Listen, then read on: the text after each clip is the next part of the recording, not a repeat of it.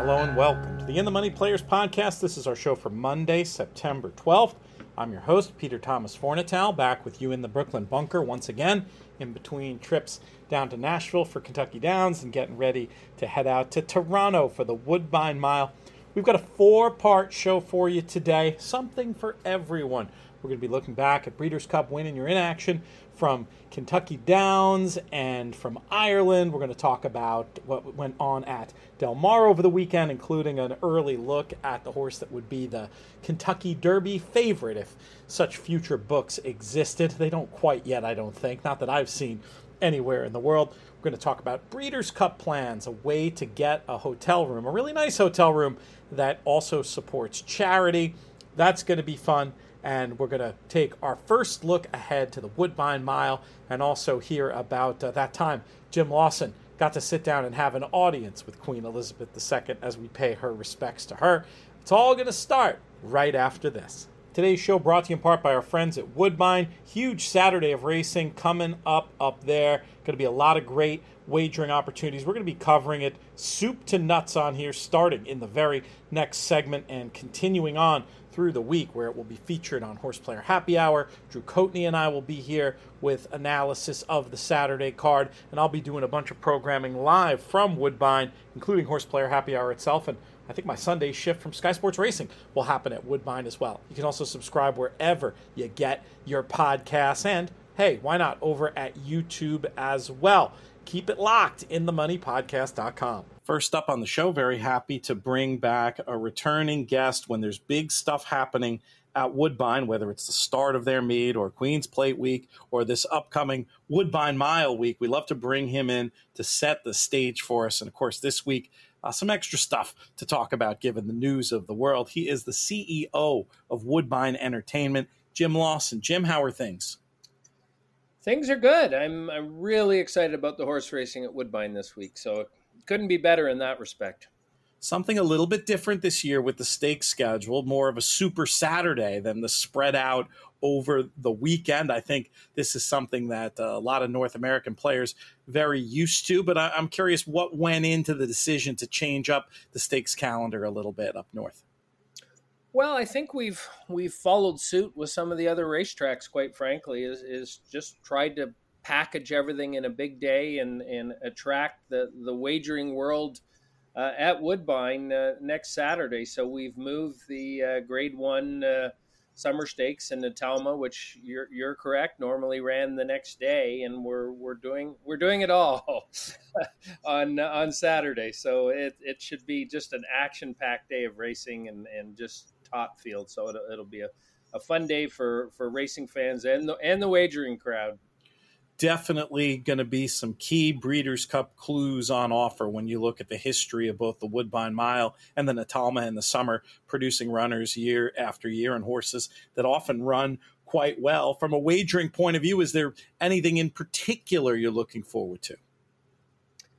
Well, I mean, from my perspective, I am always interested to see how we can do from a handle perspective overall on the day. I mean, I would hope for Woodbine numbers, and everything is relative to different racetracks in North America, but I'm hoping we're in that $12 to $14 million range on Saturday, which would be a nice number for us. We're going to have an early pick 4, an early pick 5 with 100,000 guarantee, and then a late pick 5 starting in race 7, likely, depending on how many races, is guaranteed 250K, and then also a late pick 4 starting in race 9, presumably with a guarantee of 250K. So we're setting up a nice wagering day with those late and early pick 4s with guarantees. So it should be a good day for wagering. All of these races in past years have attracted foreign participation. We're talking on Monday before the draw. We don't know exactly who's going to turn up, but are you expecting that there might be an international contingent on hand this weekend? Yeah, absolutely. I mean, in particular, it doesn't get much better than Modern Games, who, of course, won the Juvenile Turf last year. He finished his second in his last start to Baid, only beaten a length and 3/4. He's a superstar, and I would think would go on to the Breeders' Cup and be one of the favorites, presuming he does well here, which I expect him to run well. He went over the turf course this morning. He arrived on private plane on the weekend, and along with a stablemate, Mysterious Night, that's going to run in the Summer Stakes, and also Simon Crisford's horse, Finest Sound, who's also going to run in the mile. So those are the three. There's a group of American horses that will be headed north for the mile in particular. We're still waiting to see who's coming up for the summer and the Natalma. There are lots of them pondering it, and I think there may be more coming now. I think there was a top filly coming from Europe, and now she's not coming. So that may open the floodgates a little bit on the Natalma, and hopefully the summer will be strong too. It's certainly, I know the Godolphin people and Charles Appleby are very keen on Mysterious Night. He's a Dark Angel colt that just won a Group 3 at Deauville, and they're really keen on him. Sounds like it should be well represented with overseas participation, and certainly that's great news. I wasn't sure it was confirmed, but obviously with him now being here, that's great to hear about Modern Games. That's a top international form line with being within 2 lengths to Baid. Certainly one to get very, very excited about seeing in the Woodbine Mile. And we'll see who turns up from the local contingent and what these fields look like. But it's always good to have that international star power, something that you have not suffered for over the years on this big weekend of racing. No, we've always done very well. The interesting, I was looking at the entries this morning, and it kind of jumps off the page at you. There are 12 likelies for the mile, and 4 of them are Irish breds, and 2 of them are Brazilian breds, and the Brazilian breds will be tough. One is the Filo de Ariana that Mark Casse trained, who's undefeated at Woodbine and looks like a special horse. And then Ivar that Joe Talmo has, also a Brazilian bred. So it's going to be a loaded field, but they're going to have to beat Modern Games for sure. We're going to have a ton of coverage on the In the Money Media Network and specifically over at inthemoneypodcast.com, including analyses of these foreign invaders, along with ideas from Stephen Bonnick about what type of figures they might be running. It's kind of an interesting way for folks to try to compare apples to apples in terms of some of these foreign runners, which will help you in all the late pick bets and vertical bets and everything we're going to be wagering on at Woodbine come this Saturday. I do want to ask you, Jim, while you're here, a question that you may be tiring of at this point, but I think it's an interesting topic for North American racing fans who might not have been getting the wall-to-wall coverage of the passing of Her Majesty that they've gotten overseas. I was on TV all weekend in England and requested to and obliged wearing the full black tie in tribute. It wasn't the normal programming, definitely a more somber tone. I think sometimes it's hard for us in North America to understand just how big of a deal, for lack of a better word, Queen Elizabeth was in England and other parts of the world. Canada obviously sort of sits a little bit in the middle, literally and figuratively, when it comes to Her Majesty. What's the mood been like up there since her passing? Well, I think she was so, I know she was so well loved. I mean, universally in Canada. I think there are questions throughout the world, Peter, about the role of the monarchy in the Commonwealth jurisdictions, and that's a topic for maybe another day. But I do think in Canada, I think people set apart that sentiment about the role of the monarchy in the Commonwealth, set it apart from a discussion about Her Majesty Queen Elizabeth. I mean, she was loved in Canada, loved throughout the world, and largely because she was such a kind and gentle person that people really loved and respected. And in our case, and when I say our case, I mean the horse racing world, we too appreciated it, loved her support, loved her passion for the game, and make no mistake, she was a real student of horse racing. Just no question about that. The number one fan, as well as an incredible patron. And it strikes me, you never see her happier than when you see those clips, whether it's her at the Kentucky Derby in 2007 or her appearances at Woodbine over the years. Certainly the most memorable clip for me is watching her root home Estimate in that 2013 Gold Cup at Ascot. I mean, she was not there for ceremony. She was a real racing fan, and I think that makes me feel much more connected to her than any other person who'd be in that position. Absolutely.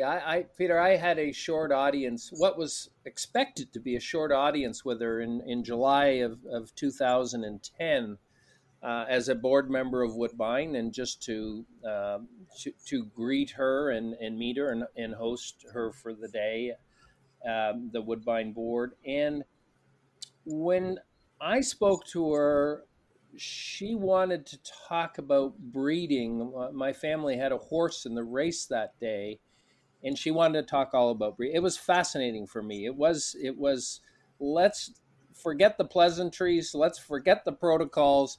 I want to talk about North American breeding and the role of Northern Dancer in Canada. And let's talk about handicapping the race and how is your horse going to do and how is the race going to be run. It was just a fascinating conversation, and one that felt extremely natural at the time. I was asked this week, I think on CBC Radio, were you pinching yourself? I said, no, I didn't even think about it. It was such a natural conversation about horse racing. I said after the fact, I went, wow, that was really something. She just went on and on about North American breeding for a good 10 minutes. That's great, and I'm so happy to hear. It doesn't surprise me. We know about her connections to Kentucky and the Farishes, and that's one of the special things about racing that we talk about all the time.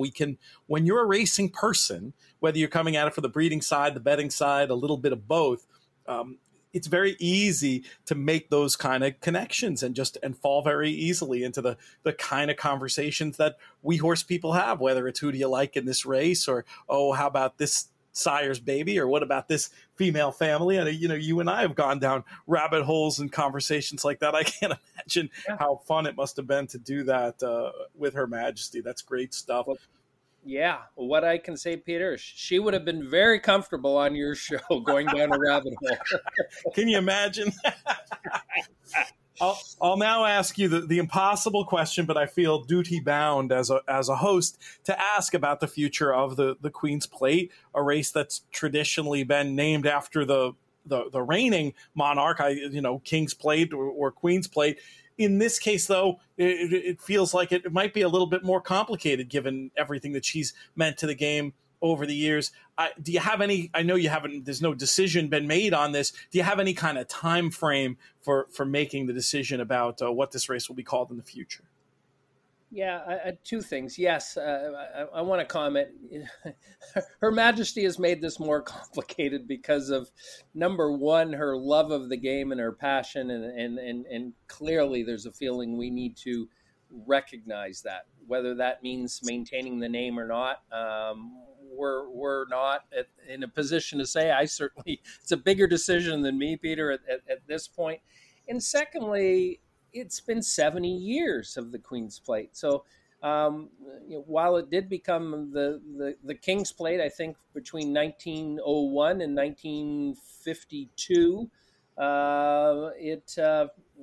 it's something we haven't had to deal with. And so it's a big decision. Certainly we're not thinking about making it now during this mourning period. And I'm hoping it'll be in the next 2 to 3 weeks. And I say 2 to 3 weeks in large part because when we do announce what we're doing, I'd like to be able to say at the same time, come up with a date for the race, because I get that asked almost as often as whether we're changing the name. So we have to land on a date for next year's plate race. pros and cons, I would imagine, to later in the year. I would assume horsemen might enjoy having a little bit more time to get their horses ready to run a mile and a quarter. At the same time, some of the chaos of running it a little bit earlier in the year might lead to more entries, more people with dreams. I mean, obviously, you haven't made a final decision yet, but it must be a complex issue to address given the number of considerations that go into when the race should be and the success you've had running it multiple times during the year. Yeah, it is.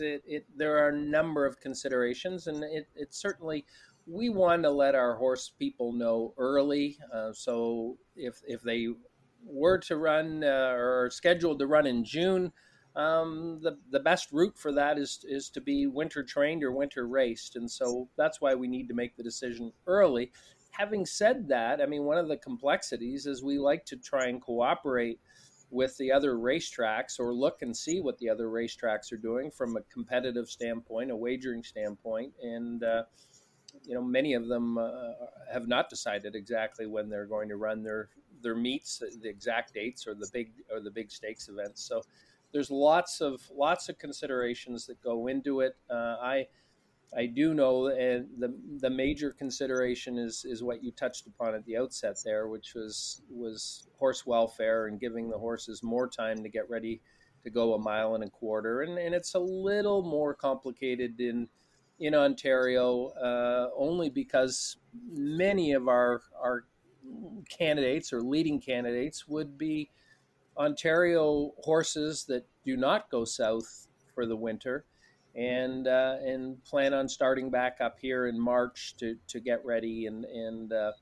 so there's certainly, I think, from our horse people, an appreciating us that we're considering them in the later date. While we're talking about Queen's Plate, I suppose we should touch on Moira. What's the latest news from her? We have the Prince of Wales' stakes drawn for tomorrow, Tuesday, September 13th at Fort Erie. Her name not among the entries in that one. Anything you can share that you've heard about what plans might be for her? No, it's been quiet the last, I'll say, 10 days or so. I did speak to Donato Lani and I know their options. They were looking at the cotillion at Parks. I think I won't say there's a concern, but I reading between the lines, one of the issues is whether they want to try her on the dirt at this stage. Moving off the Tapeta. I think they feel comfortable that she'll run well on the turf, so they're looking at Keeneland in first week of October, and they're also looking at the EP Taylor at a mile and a quarter on the turf at Woodbine the first week of October. Not sure what they'll do. The EP Taylor is 3-year-old fillies and mares, so whether they're interested at this time on taking on the older mares, it may have a lot to do with whether another plane load arrives from overseas as to whether they want to stay here or not, because we usually do a pretty good job of attracting the Euro fillies for that EP Taylor. So we'll see. I think those are their choices, but I haven't talked to Donato or Kevin Attard about it in a couple of weeks now, and I know those were the three choices that they were mulling over. I think the Queen Elizabeth is, if I'm not incorrect, at Keeneland the first week of October. So those are, they want to try a Group 1, and I think they've got a tough decision, that's for sure. It makes sense, though, to have such ambitious targets when you've got a filly that looks so special, and not just looks so special, is shown to be so special on the clock. So we'll follow that story. We'll obviously be following the future of the Queen's Plate in terms of name and timing, and we're going to have a whole lot on this Woodbine Mile week Matt Bernier and I will be covering the big races on Horse Player Happy Hour. Drew Coatney and I probably doing a show about the whole card later in the week, or at least close to it. Who knows? I may even pop up briefly on Woodbine simulcast feed. I'm heading up Wednesday and really looking forward to making my first trip to Woodbine since 2019. Hopefully we'll get to hang out in person, Jim, though I know you'll be running around a bit.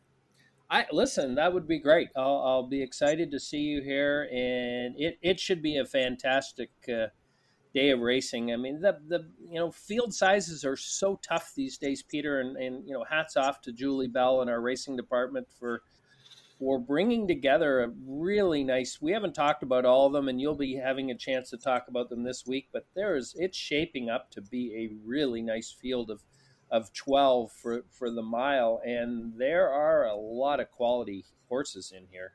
So it should be a great race. And as I'm looking at all the names, I'm smiling, and I wrote down Modern Games, of course, right at the top. And boy, he's going to be tough, but it's a great race. I mean, Mark's horse and Wakanaka that Bill Mott's bringing up, the filly, she's tough too. She's been here, loves this course, and so it's going to be a star-studded field on Saturday for the mile, and you're going to have some fun this week talking about them all. I can't wait. Yeah, full coverage on the network. Jim, we'll see you up there. A star-studded field headed by Modern Games, but lots of other interesting options as well. He's going to earn it if he gets the job done in the Grade 1 Woodbine Mile and punches his ticket to the Breeders' Cup Mile in the process. Jim, thank you so much for your time today, and look forward to seeing you in person in a few days.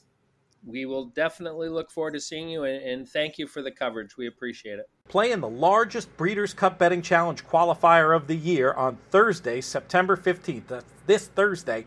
The Big Ten BCBC Handicapping Contest at Canterbury Park. You can play online or through ExpressBet and TVG. $2,000 live bankroll, $1,000 entry fee for a total of $3,000 to play. 11 BCBC entries plus cash are going to be awarded. 100% of entry fees returned. Once again, that's Thursday, September 15th. We're going to have a special show on the network. That'll drop on Tuesday. We've got Kevin Gorg and Howard Kravitz, who qualified for the BCBC out of this event last year, going to be joining us and going over the latter part of the card. For more information about the big night, visit CanterburyPark.com. And also, don't forget that next weekend, the 17th and 18th, the nation's first and longest-running live bankroll handicapping contest, now in its 26th year, will be taking place. The Dog Days of Summer, on track only at Canterbury Park. Play to win an entry to the National Horse Players Championship. For more information, go to CanterburyPark.com. Next up on the show, we bring in a regular recapper. Not going to do the whole full drawn-out thing we've been doing for Saratoga, but there are a few races I want to get his thoughts on. You've been reading him all summer over at InTheMoneyPodcast.com. If you're smart and you like trenchant observations about the sport of horse racing, you're following him on Twitter at NTAMM1215. He's Nick Tamero. Nick, how was your weekend? It was great, Pete. Good to be here with you, doing a little recapping, ready to get things started. First draw at the Belmont and Aqueduct meet today, so the excitement never stops. Yes, we're going to be doing a whole little preview show on that meet, sponsored by our friends at Adelphi Racing. We've got Matt Vagvolgi lined up to do some stat stuff. Maybe it'll put you into duty on that show as well to get some of your general thoughts about that meet. But we're here today to look back, not look forward. Where was most of your attention this weekend? We'll start wherever that was. I will admit that what little attention I paid to racing this weekend was on Kentucky Downs. I realized middle of the week or so that they were in a bit of an iffy spot weather-wise, but I did take a look at the late races on Saturday and was interested in what could end up happening in some of those with some of the horses that ended up going. A little surprising that some of them ended up there. So that was the majority of my attention. I know there was a little weather on Friday at Del Mar, but it looked like the racing ended up okay over the weekend as well. And so, yeah, it was a good kind of, I guess, transitional weekend for off of Saratoga and now into some of the summer, late summer and early fall staples that we'll get coming up.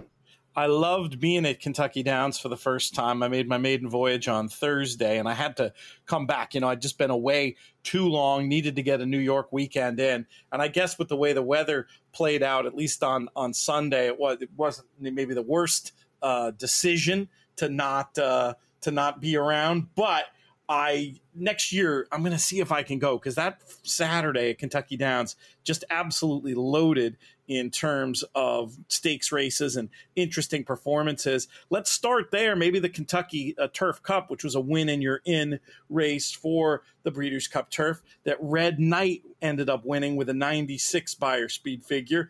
Gufo, the sort of surprise entrant I think you were referring to, certainly ran well, beating just a nose in that spot.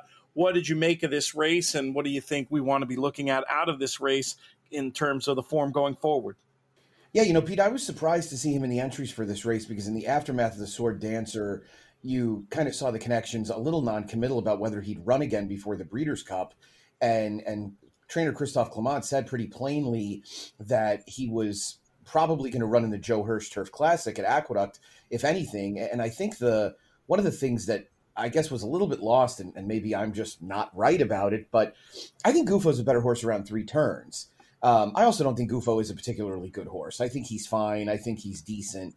I've got a hot take that I'll get to when we are done recapping the race. But Red Knight was a horse that had campaigned for Bill Mott for a couple of years and had really done some good things, especially at marathon distances. And then, unbeknownst to me, he was transferred to Mike Maker and he won the Colonial Turf Cup. And obviously, if you have a true distance horse that wants to go long on the turf and you give him to Mike Maker, that's about exactly where they belong. And so Red Knight now has run 2 vastly improved races. Is he a Breeders' Cup horse? Probably not. He's probably more of a Red Smith kind of horse. But I thought he took the worst of it trip-wise. The inside was the place to be throughout Saturday's card. He was never inside, but you also knew when they kind of got to that dip around the turn that he was loaded. I mean, Gerardo Corrales was just hadn't moved a muscle. Gufo had gotten to a little bit more of a ground-saving point by then. He never really got to the rail, but he also didn't give up much ground. And Red Knight just beat him on the square. I mean, he held him off. He did so in very game fashion. It's obviously been a tremendous meet for Mike Maker. No surprise that his horses continue to run. Disappointment in the race was Arklow, but Gufo ran. I think Gufo ran his race. Again, I think he's better around 3 turns. I know he tried to go inside of Red Knight at one point, had to angle back out. He did bump with another mystery late in the race, but there was no reason for him to not catch Red Knight. Red Knight just outgamed him a little bit to the wire. So Gufo is a horse who will probably take enough money to go some of the way towards killing the takeout in the Breeders' Cup Turf. If this horse is less than 10-1, I don't care if they send over roughly no one from Europe that looks like they have much of a chance. He is not a horse that can win the Breeders' Cup Turf, in my opinion, and neither is Red Knight, but it was Red Knight's day. I'll quibble with only one thing that you say. I mean, I don't think it's fair to say that Gufo isn't a good horse. I think he's a good horse, but I would agree that he is not my idea of a great horse. And you just look at his body of work and his figures, and I agree, it's hard to see him winning anything but a very subpar edition of a race like the Breeders' Cup Turf. I thought it was interesting that they turned up here, and in retrospect, especially losing just a nose, probably a chance worth taking if this is a horse who thrives on his racing and now has another opportunity to. I imagine they'll just train up to the turf from here, but who knows? I mean, if he bounces back as well out of this as he did from the Sword Dancer, there's still some other valuable prizes to come. But do you take my point? I mean, a little harsh on Gufo, no? Yeah, no, I didn't mean to characterize him as not a good horse. He's a good horse, a multiple Grade 1 winner who's done some good things on the racetrack. I will say that if an American wins the Breeders' Cup Turf, I've got a name for you. Warlike Goddess. Warlike Goddess is the best distance turf horse in America right now. It's hard to argue. And I like this idea of maybe getting a wild price on her. I probably won't be, but if enough flashy Europeans show up, if there's something interesting that happens in some of these distance turf preps and money gets drawn away, I think there's a chance we could see a bigger than should be price on her. And man, she's been to my view, been very unlucky in some big spots and is just incredible quality and a horse that I could see stacking up with the right trip against some of the best turfers in the world in a race like the Breeders' Cup Turf. Where shall we go next? Yeah, I mean, one last thing on Warlike Goddess I would say is that I don't want anybody to misconstrue what I'm saying. I mean, if anybody of any real quality comes over for the Breeders' Cup Turf, they're going to be very, very difficult to beat. And the Europeans have obviously done very well in 2 prior editions of the Breeders' Cup at Keeneland. So I think that's enough of a wrap on the Kentucky Turf Cup. The FanDuel Turf Sprint was the 9th. It was the other win and you're in race for the Breeders' Cup Challenge Series, $1 million as well there. And that was a race that was won right on the wire by Bran. And I was a little surprised by that result. I will say that in my own wagering, I used the 12 and 13 in this race in my pick fives. And I played a 1x2 by 3 by 1 by 1 pick five that if Artemis City Limits had held on, I would have been alive to Big Invasion for somewhere around probably $60,000 to $70,000, which we're not going to talk about that race, but I'm glad he lost. So I played a ticket for $10. That was it was very, very simple. Single Campanelli. We'll talk about her in a little bit. But anyway, the Arrest Me Red was a big favorite in this race, and he was a horse that was expected to win. He really took the worst of it in terms of trip, and he probably did his backers a favor, because I think they're going to come off of him a little bit as far as the Breeders' Cup Turf Sprint goes. That being said, I don't know if he can beat Golden Pal in Kentucky. I think Golden Pal in Kentucky is a different horse than he is anywhere else. Bran was a really game winner. This was a tremendous ride by Vincent Cheminot, who saved some ground along the way. Again, it was really beneficial to be inside. And he was about a path off the rail around the turn. Artemis City Limits, who, again, I used only because I thought he was the main speed. He's a horse that had been kind of gutless throughout his career, but all of a sudden had found his form.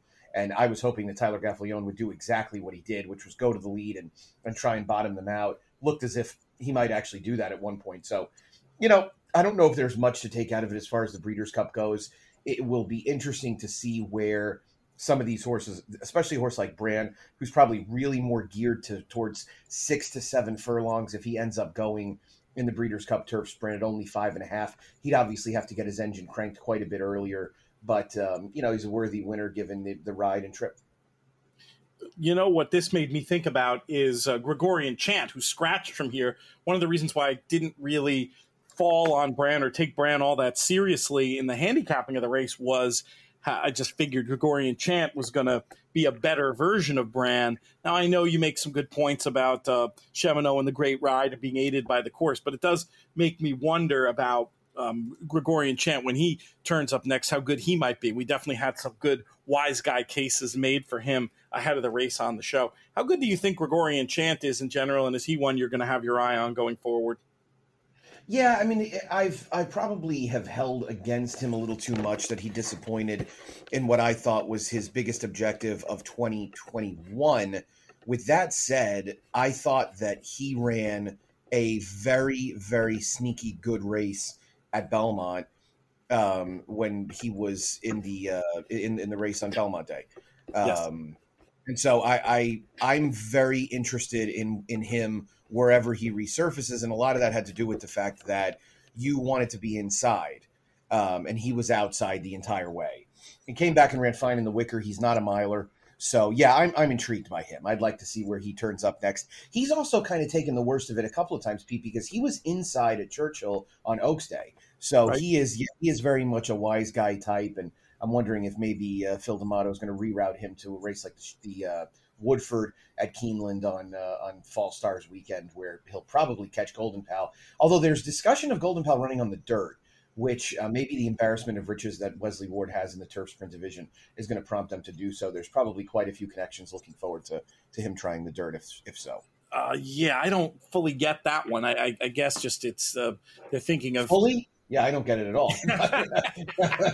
Future value, I guess. Yeah. I don't. I guess right. I guess he's got a fixed value as a Turf Sprint sire, but if he wins on the dirt, he's worth exponentially more, even if it's a grade 2 like the Phoenix. Yeah, and it's also like, but the breeding industry, they're so prejudiced against older horse graded stakes, but still, I guess showing that you could run on dirt would mean something. But yeah, I agree with you about the Gregorian Chant trips in the last few races, especially in the Jaipur. It was just an impossible spot. That's an interesting horse wherever he turns up. I'm sure I'll want him in the mix it's somewhere, unless it's something truly surprising and changing. Let's talk Campanelli for a minute while we're talking about some Wes Ward runners as well. I'm just the biggest fan of hers, and she justified short odds the other day. What do you think about her going forward for the Breeders' Cup?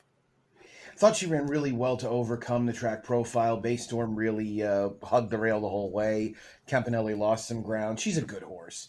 If there was a Breeders' Cup turf sprint distaff, I think she'd be a pretty heavy favorite, and deservedly so. I don't know if she'll quite stack up against the males, but look, Wesley Ward will kind of let us know what he thinks on that. If she ends up running there, Golden Pal ends up on the dirt somehow, then that'll be in part because I think they're trying to let everybody know that they think Campanelli is worthy of a shot against the males. It was, I think her final time stacked up pretty favorably. I think she went 1:14.57. The other one was only 6. They probably would have gone a little bit faster than that, but it is uphill. So yeah, I thought she performed well. I have no real argument. I think undoubtedly if she was to face better competition, she'd have to elevate her game a bit, but she is a horse that seems to fire every time and seems to fire pretty well. I think you make a good point about her overcoming the profile, though, and that being a reason to like this effort more than just the bare form suggests. She got a 98 on the Beyer speed figure scale as opposed to Brand's 101 in terms of those comparisons. I want to get you talking a little bit about what we saw out at Del Mar over the weekend, and maybe we'll start with the horse who I think you could safely say would be the future book favorite, if there was such a thing, for next year's Kentucky Derby. Cave Rock, who was so impressive on debut, backed that up and just blitzed the field in the Del Mar Futurity. Another one who ran a 98 on the Beyer speed figure scale. Pretty impressive, heady stuff for a September 2-year-old.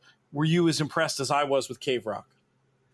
Yeah, I definitely was impressed. It was a particularly strong effort. I thought the only issue, of course, with his long-term favoritism for the Kentucky Derby would be his trainer's inability at the moment to enter a horse in the race. Totally fair. That, of course, does not disqualify him from ending up in different hands, as we saw happen. And look, this horse seems really good, and it's nice to see Arrogate, of course, the late Arrogate, having some really good winners as his horses get a little bit, I suppose, not necessarily his horses get more mature, but as time goes by, it really makes you wonder how good he may have been in his, 3rd, 4th, 5th crops, which we're unfortunately not going to get to see. But yeah, this horse is very good. The only knock, of course, is that I don't think that what was behind him was particularly much. I think his stablemate was probably the next best horse. And you wonder a tad how much a horse that's just going out and winning races in wire-to-wire fashion, how good they really are. But, what we've seen of him right now, he's very, very good. So I would say he's right now the leader in the clubhouse for the Breeders' Cup Juvenile. And if we see him again in the race, I think the American Pharaoh, then, he'd be a heavy favorite in there. We'll see if Bob Baffert ends up running him one more time.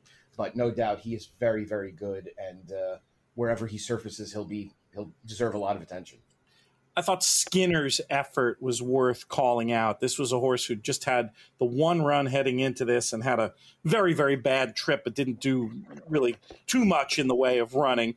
I guess he stuck on okay at the end against Having a Meltdown, who ended up being second in the Futurity. But I thought this effort was worth calling out. In a race, had Skinner not participated, it would have been the 1-2-3 early or the 1-2-3 late. And meanwhile, this maiden comes from far back. And he was well beaten. He was 4 lengths beat behind, Having a Meltdown in second. But especially given the hands he's in, John Sheriff's feels like a horse, probably not for the Breeders' Cup Juvenile. I'm guessing that might be too much too soon, but a horse who might have some valuable prizes in order if he continues to develop. Did you like Skinner's effort at all, or am I making too much of it? No, I think he deserves some attention. Comes out of course, a live maiden race, and this is a horse not built to go 5/8 or probably even 7/8 for that matter. So yeah, I think he's more of a long range prospect and deserves a little modicum of attention for that reason. Yeah, and we'll see. Who knows if you end up in a Breeders' Cup Juvenile where it's tons of great speed and I mean, maybe interesting as a long shot closer, at least to make the frame out there. I don't want to dismiss his chances. I also just didn't want to go overboard in a horse that was beaten by 10 lengths, but I just thought it was at least worthy of talking about for another minute. Where else should we talk at Del Mar? We can go to the Phillies race, or if something else caught your eye, we can go there instead. Yeah, I thought the debutante not only was a pretty terrific finish, but it was another grade one for Arrogate. Of course, this one came first over the weekend before the Cave Rock win on Sunday. And Tell Me No Lies for Peter Miller, up just in time to win her second straight race. And this is an interesting pedigree. She is out of Be Fair, who was a graded stake winner for Dwayne Lucas for West Rock Stables back about 10, 12 years ago. And interestingly, Be Fair's final career start was a 7th place finish behind Absinthe Minded, who, of course, is the dam of Secret Oath, right, which has the Dwayne Lucas stamp all over it. But yeah, Tell Me No Lies looks like a horse that really should benefit from more ground. She improved significantly from her debut to her second start. She ended up running down the highly regarded favorite Home Cooking for Bob Baffert, who had broken her maiden at second asking after running in that race with Justique. Justique has not resurfaced since then, but there's definitely been plenty of discussion about her on social media. Maybe we'll get her around 2 turns at Santa Anita. So I thought it was it was an interesting effort by And Tell Me No Lies, who is probably a bit of an annoying horse to call from a track announcer's perspective, but is a horse with some ability. It's the kind of thing where Cole would absolutely have read it and Tell Me No Lies. So. Just on the spelling, thinking of things that are tricky for racing commentator types. The problem with this race, of course, Nick, is it, as we've seen in several of these Southern California juvenile filly preps over the last few years, it's just come back real slow. The buyer speed figure here, just 71. The good maidens at Saratoga, in theory, are supposed to be beating And Tell Me No Lies and all the rest when they come back. Is that unkind, or is that the way you see it? Oh, no, those are facts. So, yeah, I'm not going to dispute them. It was a slow race. They did kind of struggle home. And, you want to give them a little bit of a break maybe once. But, the other thing is that these horses were not stretching out by a particularly large margin. I mean, And Tell Me No Lies had broken her maiden at 6.5. So if it was a mile and they went in the low 70s, I give them a little bit more leeway. But the fact that they went another sprint distance and didn't really move forward, a little bit of a red flag. And I think we could be dealing with a situation where some of the better fillies at this point could be on the East Coast. There's no question the best colt by far is on the West Coast. All right. Good stuff, Nick. Appreciate you coming on for a few minutes today, and we'll be talking with you later in the week. Sounds great, my friend. Appreciate it. Fixed Odds Betting, powered by BetMakers, is back and in effect at Monmouth Park, and the early returns are fantastic, with 70% of winners paying more on fixed odds than they are on the tote. Fixed odds wagering is now available throughout the state. This is an exciting new way to bet that really puts the power to get value in your hands, because the odds you bet are the odds you get. You're going to be hearing more and more about fixed odds betting opportunities across the In the Money Media Network, and we're very happy to be partnering with our friends at BetMakers. Next up on the show to review the win and you're in action from Irish Champions Weekend, I bring in a guy I'm proud to call a friend and a colleague. You heard him on the show last week previewing these races. Now he's here to review them from attheraces.com and sometimes Sky Sports Racing. He is Declan Ricks. What's up, Rixie? Pete, how are you, sir? I'm good, and thank you. I you're on holiday, and you're still, you're making it a busman's holiday, coming on here to talk racing with me. You having some fun? Oh, absolutely, yeah. As a man once said, all I know is horses in Ireland. Fantastic. So I assume you were, instead of furiously working away during the press box for these races on Irish Champions Weekend, you were watching somewhere a little more fun, maybe? Yes, a little bit more fun than the press box, although the press box can be fun sometimes. Yeah, given I'm on holidays, I was watching both days at Leopardstown and the Curragh from the local pub, which I would always highly recommend to listeners. It's quite a fun way to watch, but in terms of form analysis, probably you've probably got to leave it 2 or 3 days later until you come down again to get all that work done. Probably wise, but I'm glad you've done the work. We'll talk about these races on their face, but obviously we're also looking with an eye towards what we might be seeing come Breeders' Cup time. And why don't we just go in race card order, starting from Saturday, which means we'll head back to the KPMG Champions Juvenile Stakes.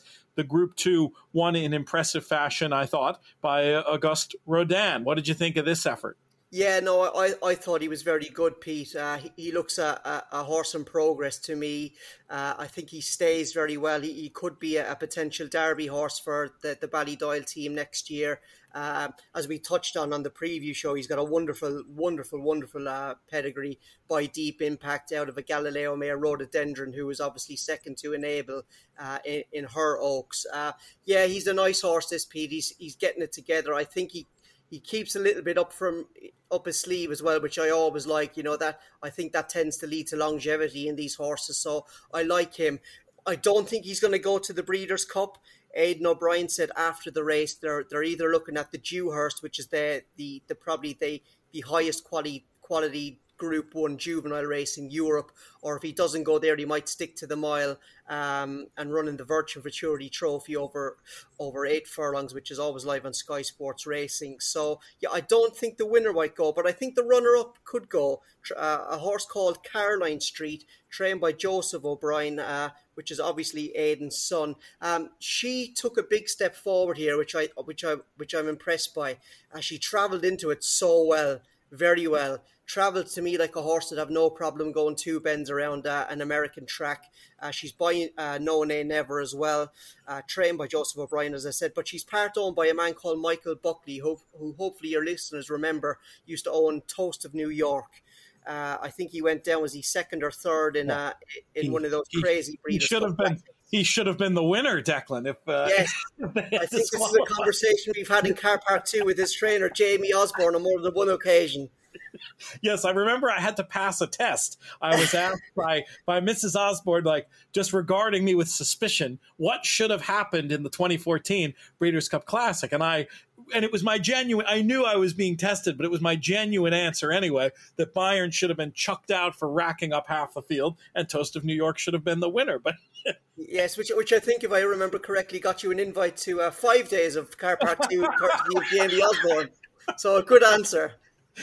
Yes, we were the beneficiaries of that. But again, it was only an honest opinion. And you make a good point about, for whatever that experience was for Mr. Buckley, the fact that there's a willingness to come to North America. And I'll tell you what, there's even a clue in the way that this USA bred is named, Declan. Caroline Street being the what's the right way to put it? The Bourbon Street, I guess you could say, of Saratoga Springs. Lots of bars and merriment out till late hours of the evening. So I like your theory that the Chief could be coming across. Yeah. So continuing the pub theme, which I always like, and I think Michael Buckley, although here in the UK and Ireland, he's predominantly known as a national hunt owner. He does have a couple of flat horses, so I think all those flat horses that he goes into, I think he likes to have a bit of fun, likes to travel, and I think he lives in the States as well. So it would be no surprise if we see Caroline Street turn up in the filly, the juvenile fillies turf at this year's Breeders' Cup. Very, very interesting. Any other notes from this one before we move along? No, I wouldn't say so. I just think here for the North American followers, Augustin Rodin, he's definitely a horse to keep an eye out. He could be a Star Classic contender next year here in Europe.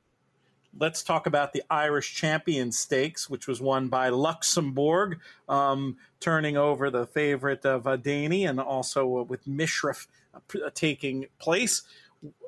I think you spoke positively of Luxembourg for sure when we previewed this race. How did you think of how it played out on the track? Yeah, I thought he did well. I thought the race fell a little bit kindly for him compared to maybe the likes of Vadeni and Mishriff. I shouldn't maybe say that. I should say a more positive look on it would be that Ryan Moore gave him the most efficient ride. I think Ryan Moore is a jockey who's been riding exceptionally well here in Europe again this season. He's really at the top of his game, and look, again, he made no mistake here with Luxembourg.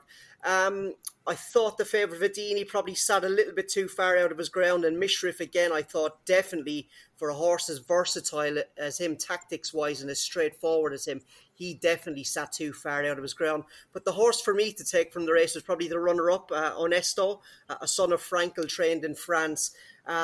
Look, jockey bashing or whatever term you want to put onto it, I'm not a fan of it. You've got to be objective about all these things. But I do think Stefan Pasquier has been given this horse a lot to do in a couple of races this season. We saw it in the French Derby, the Prix de Jockey Club, and I think we saw it again here on Saturday.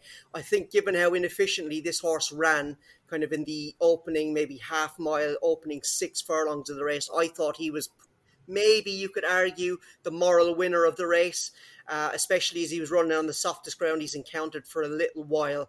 So he's a horse that looks like either going to go to the Arc or he's going to go to the Champion Stakes. The winner, Luxembourg, we may see him at the Breeders' Cup, but it sounds like the next agenda for him is definitely going to be the Arc.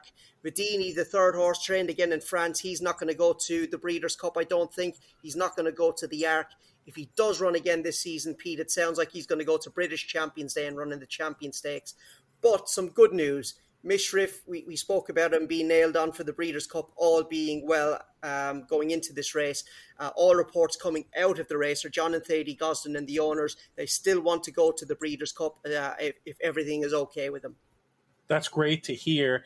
And we were speaking with Nick Luck also, who I think had sort of changed his view about which race Mishrif was going to go in. When I'd spoken to him a while back, he seemed to think that the Classic might be in the cards. After the Flightline Tour de Force, it feels like the wind is blowing more in the direction of the turf. Still seem to think that there was maybe a little bit of an open question. You seem much more confident that the turf will be Mishrif's Breeders' Cup. From what I've heard, he will get an entry in the Classic as well. But the racing manager for the owner, Prince Faisal, has said he's more likely to go for, he's going to go for the turf. And look, Flightline, I think if this was the Mishrif in the same kind of form as last year, maybe the Classic maybe would sit a little bit higher up the pecking order. But I just don't think he's in the same form this year. And, going American Dirt is a different ballgame to the dirt surfaces he's been encountering in the Middle East. Yeah, I think the Breeders' Cup turf is a better fit for him. But at the same time, the Classic Trip is probably a better fit for him. He's definitely a 10 furlong horse.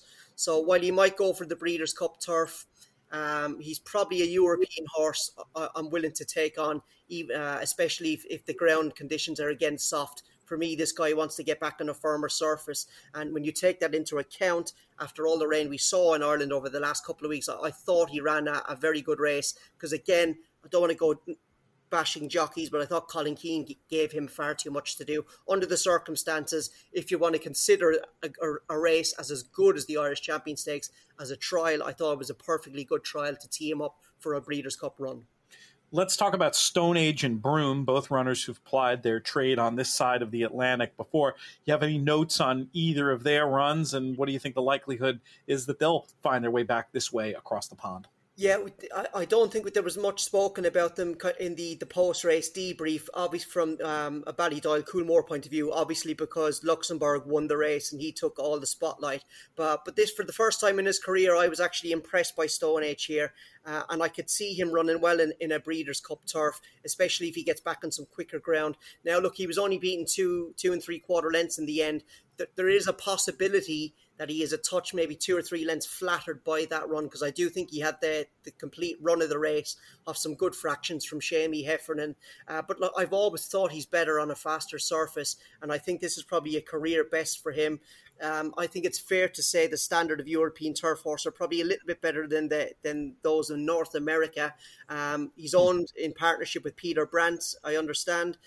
So I could see him turning up to the Breeders' Cup turf. On the other hand, Broome started his season very well. He obviously won at Royal Ascot this year, the Hardwick Stakes, but his form since that run has dipped. So I don't know. He's a tough customer usually. He usually always gives his running. But out of all those Ballydoyle horses from the race, in terms of looking at a Breeders' Cup turf, I think Stone Age is the one to look at.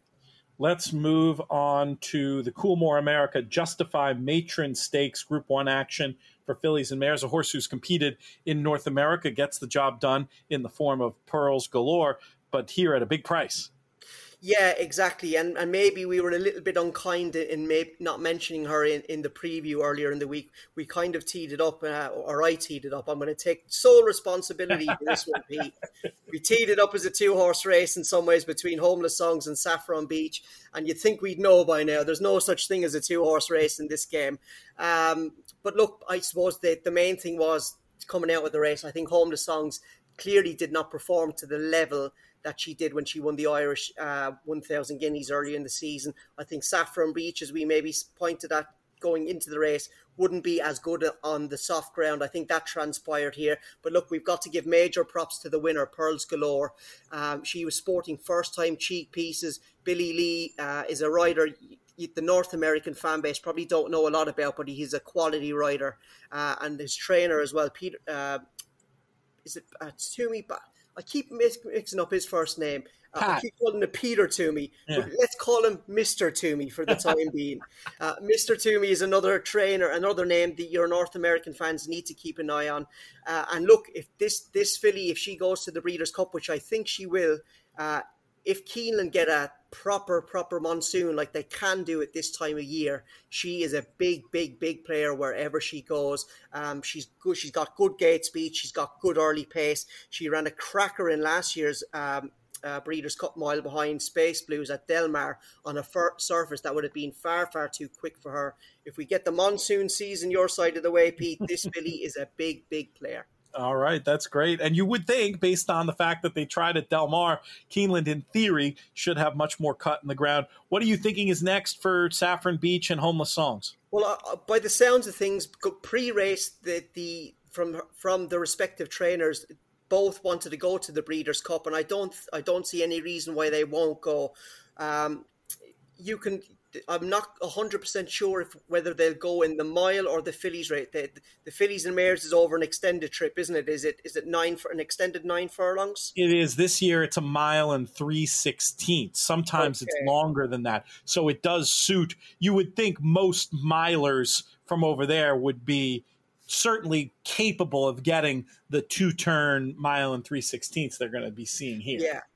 Well, I think if that's the case, Pete, that the winner, Pearls Galore, I think has got the options of going in the mile or staying in her own sex, because the distaff side of her pedigree, although she's by Invincible Spirit, who'd be a speed influence, there's a lot of stamina on the distaff side of her pedigree. So I think she's got options. I could see with her possibly if it was really soft ground, she could maybe go to the mile, and if it was slightly better ground, she might stick to her own sex. But I think from the backwash from this race, all being well, your North American fans can hopefully see Pearls Galore, Saffron Beach, maybe Tenebrism, who was third, and Homeless Songs. This is a good race to keep to do your form study for heading into this year's Breeders' Cup.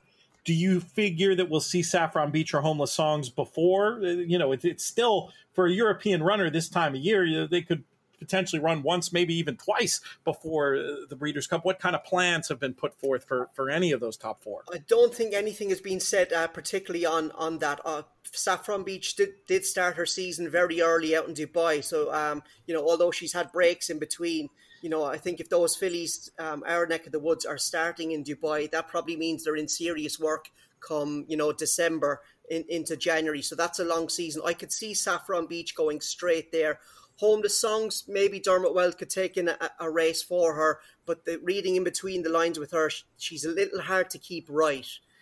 So I could see her going there off this. I think it's going to be about a 57-day break. But look, plans are a little bit fluid in that regard. If I hear anything, of course, we'll update you. Love that. Let's talk about the Curragh on Sunday, starting with the Dubai Flying 5 Stakes Group 1 action. Highfield Princess lives up to the billing in what was certainly visually, for me, the performance of the weekend. I was blown away by what we saw from her. Yeah, I think plenty of people agree with you. We were quite spoiled over Irish Champions Weekend. There were maybe a handful of genuinely top-class performances in terms of visuals only, kind of leaving out the numbers and speed figures and whatnot. Highfield Princess certainly did maybe take the top spot. It was interesting. Jason Hart, our jockey, came in and said, it's very, very rare you get to take a pull 1.5 out in a Group 1 sprint anywhere in the world. So that will just go to show you the level that this filly has. I would, though, potentially maybe pour some By the way, she's definitely going to the Breeders' Cup as well. She's going to go straight there. She's not going to go to the foray on Prix de l'Arc de Triomphe weekend. Her trainer, John Quinn, said immediately after the race, she's going straight to the Breeders' Cup. So this is a good filly you guys are going to see stateside. Potentially, maybe, with my form analysis hat on, I don't think our sprinters here in the UK and Europe in general are that good this season, Pete. The horse that she beat, Earls and Psyche, trained by Paddy Toomey, the same man who trained the winner of the Matron, his horse was only rated 103 going into the race. A progressive sort, but Golden Pal will easily be a better horse that she's taken on. And the other thing with her, Pete, while she does have good form around the bend earlier in her career, all her recent racing in Europe has been on straight tracks, and some of them very stiff tracks like Ascot and like the Curragh. Interesting. So maybe not one to get overly excited about at a short price from the objective form study point of view, but certainly going to be one of the fun international storylines we'll be following at the absolutely. And I can just see, looking at the early anti-post prices here from our bookmaker friends this side of the water, she at this time is the current 2-1 favourite. Generally with our bookmakers, with Golden Pal as big as 4-1 this side. I think basically this race could be decided by conditions, Pete. If it comes up rattling quick around there, I think it's going to favour Golden Pal going around that bend. If it came up very soft, I think that probably plays against the speed strengths of Golden Pal, and that brings the stamina of Highfield Princess into the race. But I'd like to end on a positive with her. Her story is incredible. She was being beaten in races here in the UK off lowly marks in the 50s not too long ago, and now she's rated as high as 120, which is a genuine top class figure this side. Her story is unbelievable, and I think she's one that you guys in the States will latch onto.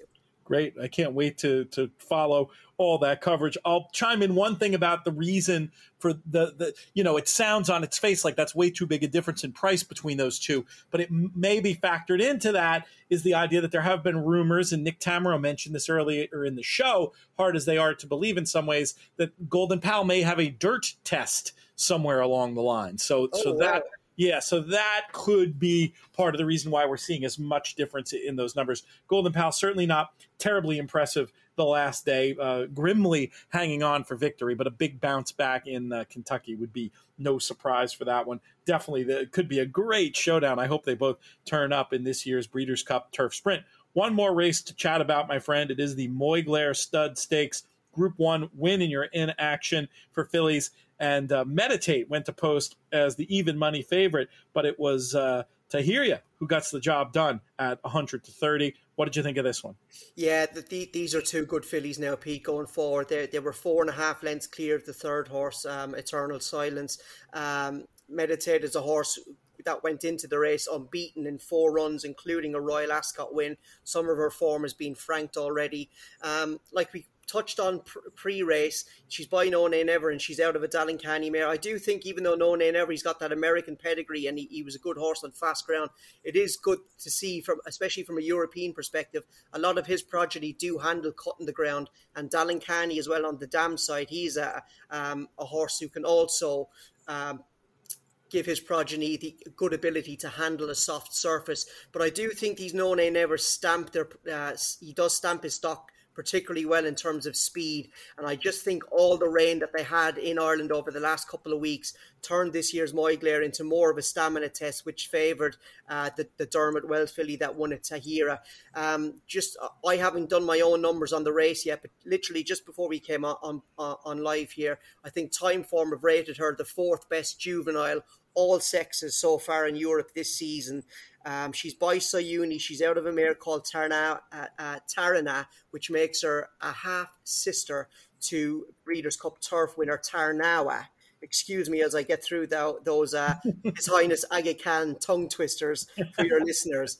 But basically, she's unbeaten in 2 starts. On her second run, she beat a top-class filly in a Group 1. She's got the pedigree to match it. She's trained by a master trainer. This is a very good race, but I'm not too sure if we're going to see the winner at the Breeders' Cup. Dermot Wells said after the race, his gut feeling was that she'd be finished for the season and would be trained for a classic campaign here in Europe next year. Okay, well, that's fair enough. Maybe Breeders' Cup in the future, though, given the familial success over here, even if it's not this season. Never Ending Story is a horse I just wanted to put forth as one who had the profile of a runner who sometimes will come and contest Breeders' Cup juvenile turf races. And I thought you could make a case, and I'm sort of stealing a point made by our friend and In the Money media colleague Michael Adolphson here on Twitter, that it wasn't the easiest run through for Never Ending Story. What did you think of her? Am I perhaps overrating her to think she could be of a class to take down a Breeders' Cup Juvenile filly turf? On what we know so far, potentially would be a little bit disappointing. I'm sure Chad Brown and the likes of those good American turf trainers have hopefully got a couple of juvenile fillies that will go off a lot shorter price than her. I suppose, look, she's got a good pedigree. She's out of Athena, and she's a Dubawi. But Pete, I suppose at the end of the day, she was beaten just under 9 lengths. That's a long, long way in a flat race. I think if this filly turned up at the Breeders' Cup Juvenile Turf and won, from what we've known so far, I think it would be disappointing, even considering the point that Michael made about her run through. What did you think about anything else in this field, either to come over to the States or something that you might be interested in down the line? Nothing really stood out. The 2 Class Acts came to the fore. As we said, the winner's done for the season. And Meditate, maybe she could go.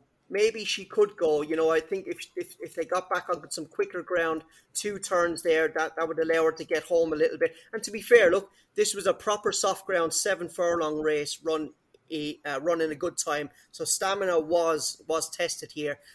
Back on a firmer surface, 2 bends around Keeneland, she could maybe get home. So hold your horses here. I think maybe Meditate could go, but because the winner was so good after the race, Pete, all the storylines were about her. Yeah, makes sense. Declan, appreciate you coming on here. We'll be bothering you again soon. Enjoy the rest of your holiday, and look forward to getting the chance to hang out. Cheers, Pete. Thanks for having me. Next up on the show, familiar voice, familiar guest. Had the pleasure of spending lots of time at Saratoga, though not enough. It's never enough with her as well this year. One of the things we do when Saratoga ends to stave off the sad feelings is start looking ahead to the next fun thing. So we will a little bit later look a little bit back to Saratoga, but we're going to start today's conversation looking forward to the Breeders' Cup and some exciting opportunities that are coming up for listeners and supporters of the Thoroughbred Retirement Foundation. From the TRF, we bring in the First Lady of the In the Money Players podcast. She is Kim Weir. Kim, how are things? Are you glad we've all left town? No, it is bittersweet, but good morning, Pete. This Monday is much easier than last Monday, let me tell you. It's I went over to the track this morning and sat under the tree at the morning line and watched the horses on the main track and drank my coffee, and it felt good, and I did have the place to myself, which it's not such a bad gig. But it's nice to be entering week 2 of September. We can be grateful that it happened, not sad sad that it's over, and right. look ahead to the fall. It's a fun time of year. And there's some very fun stuff and some fun opportunities specifically for people regarding the Breeders' Cup and the TRF. 2 things in particular we want to talk about. But I think we should start with this auction that's going to be opening very soon. One thing about the Breeders' Cup in Lexington that isn't great is certainly compared to Southern California, not as many options to stay, and it can be a little bit tricky. And you've got something cooking that could really help somebody out who's planning on making the trip in a couple of months, who hasn't quite gotten all the T's crossed and I's dotted, as it were. It shows you where my brain is, somewhere between Nashville and Brooklyn. But anyway, tell folks about this auction opportunity. Well, we are thrilled to have this very fun bundle of horses and hospitality available to the community, the broad community of the In the Money universe, and it is a bundle of, starting with the most important thing in the middle of it, is 3 nights in a designated Breeders' Cup hotel in Lexington, Kentucky, and that would be the nights checking in on the 3rd and checking out on the 6th. At the Lexington Griffin Gate Marriott Golf Resort and Spa, which is a beautiful hotel. It's a big, beautiful hotel with a golf course and a pool and all kinds of amenities, a spa. It's got the whole works, but it is a designated Breeders' Cup hotel. It is also a completely sold out Breeders' Cup hotel, and we have secured from them some time ago 3 nights in a standard room that we can now place into the universe and auction this off as a fundraiser for the horses of the TRF. So the juicy thing we offer is a Awesome. Precious hotel room in Lexington.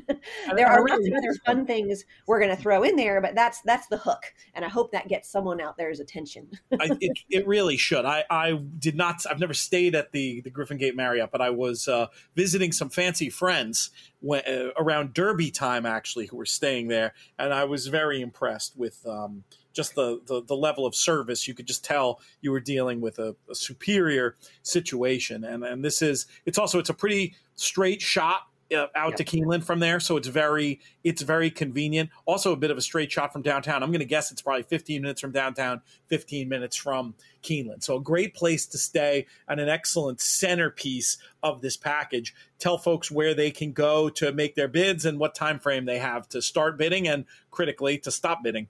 Yeah, exactly. Well, we will place the button front and center on the page, on Pete's page on trfinc.org/players. That will be the easiest place to find the button.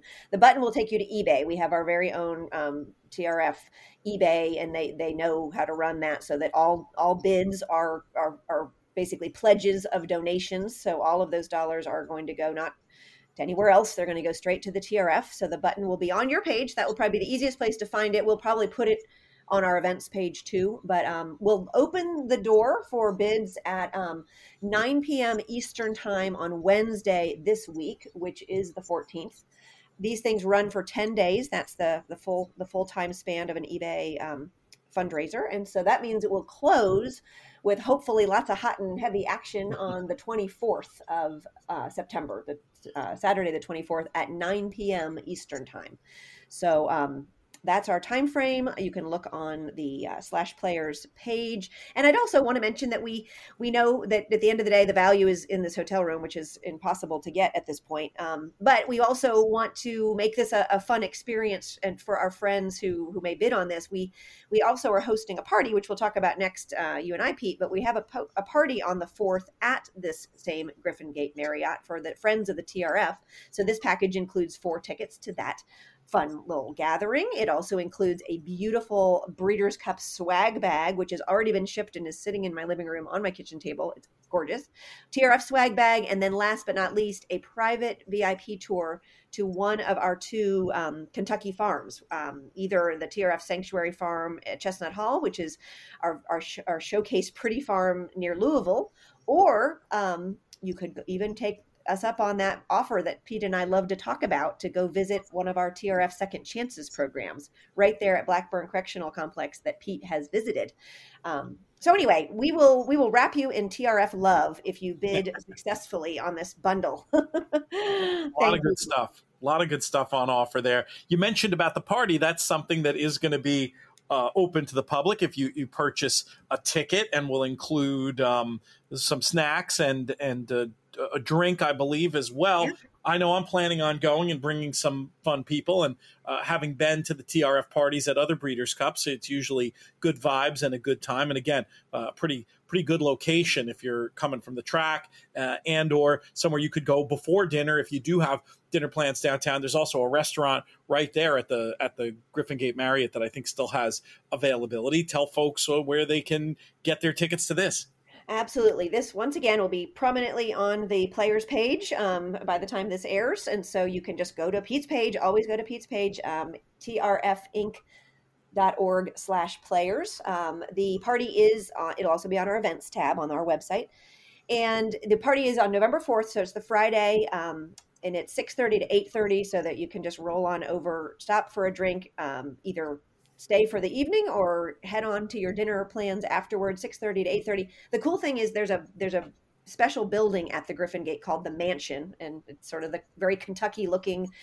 I'm sure it has a lot of history I haven't learned yet, but it looks like like an old Kentucky mansion, and that's actually where our party is. We've got the whole place to ourselves. It has an indoor bar, it has an outdoor patio. We're going to plan to have a little acoustic guitar And it's just a party. It's a hangout for the friends of the TRF, and we would love to see folks there.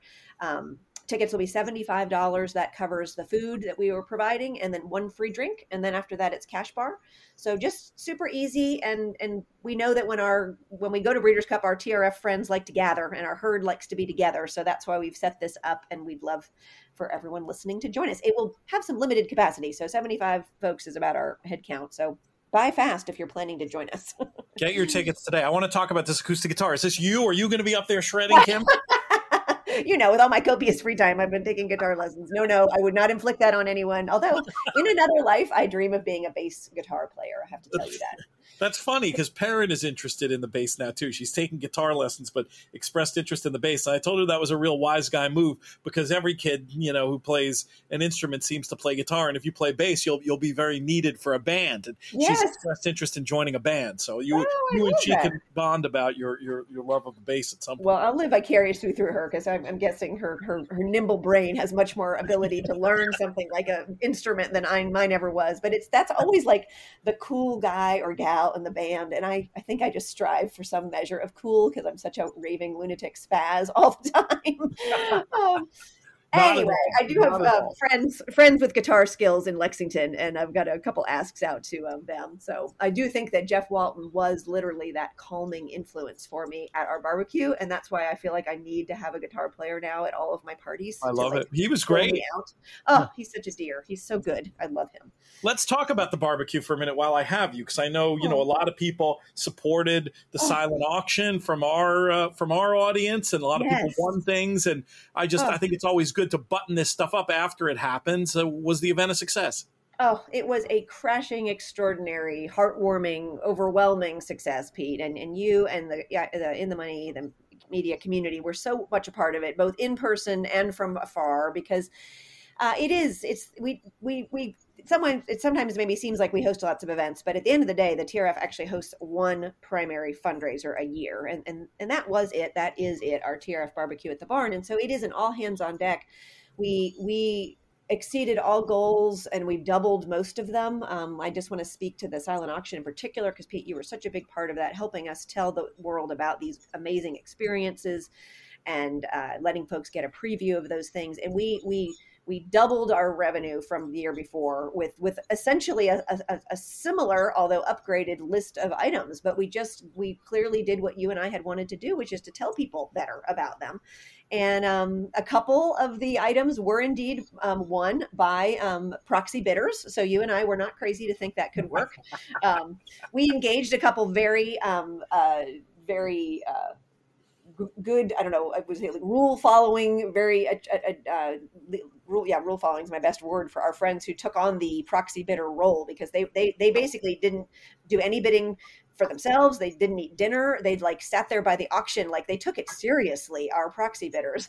they were there. So anyway, I just cannot say enough about the gifts that were given to us, starting with you, Pete, with your awesome whiskey and handicapping item, and every individual who put their time into offering themselves in our auction. I mean, that is the most valuable thing anyone has to offer. And we are so, so blessed with people who've done that. And then further blessed by folks who said, yeah, that sounds so cool. I want to go do the morning workouts with Ramon Dominguez and hear about his views of the horses. So it really did work. And I have to say, I had to do a little clarification that, fortunately, if you won the Ramon Dominguez morning workouts, you didn't actually have to work out with Ramon, because no one would be able to keep up with him. That's hilarious. I could see that the way we phrased it. I could see that confusion. But you don't want to be doing sprints with him. Oh, too hard. No. And too competitive at that. No. But besides all that, you well know, those who were there with us, I just can't say enough thanks as I look out into that hailstorm, power outage, lightning strike, sideways rain situation, that everyone showed up. You showed up, my friend. So many folks got out of their cars after waiting it out for 15 minutes in a monsoon, and they just came and they brought their most joyful selves. It really was an extraordinary party, in some ways better because of the weather, which is really hard to say when you saw how wet I was.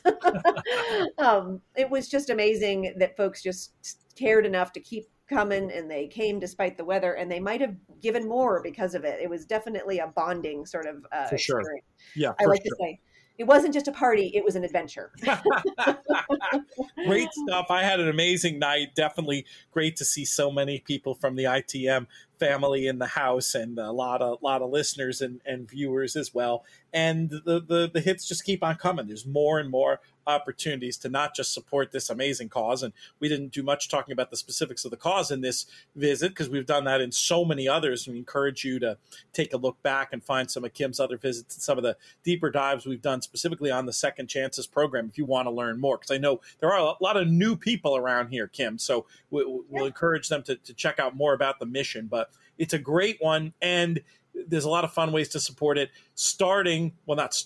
but next up being this auction for the hotel room Breeders' Cup weekend that includes admission to the event and lots of other great stuff as well, TRF related. And then also the party, which is I hope should be a no-brainer for a lot of in the money people to just come by. $75, and you get a chance to come and hang out with the herd, as Kim likes to call our motley and not so motley crew of people who are dedicated to this cause. To learn more, trfinc.org/players, and to get a link directly to the eBay auction for the hotel room, and also to buy those tickets. I'm sure, Kim, knowing you, it'll be all updated and ready to rock and roll a little bit later today.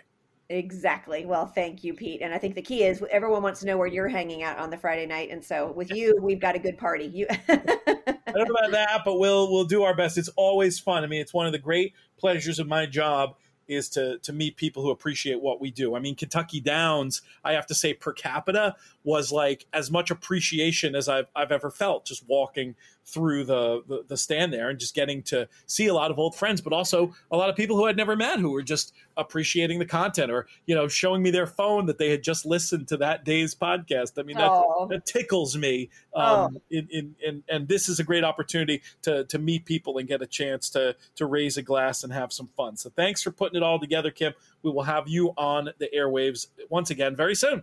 Thank you, Pete. Have a great day.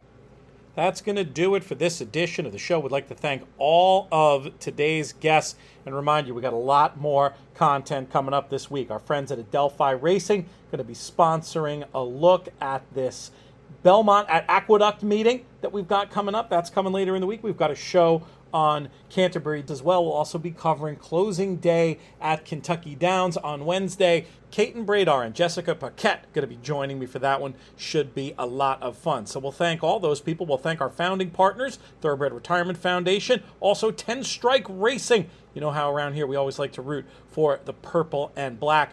Most of all, though, I want to thank all of you, the listeners, for making these shows so much fun to do. This show's been a production of In the Money Media. Our business manager is Drew Coatney. Our chief creative officer is Jonathan Kinchin. I'm Peter Thomas Fornatale. May you win all your photos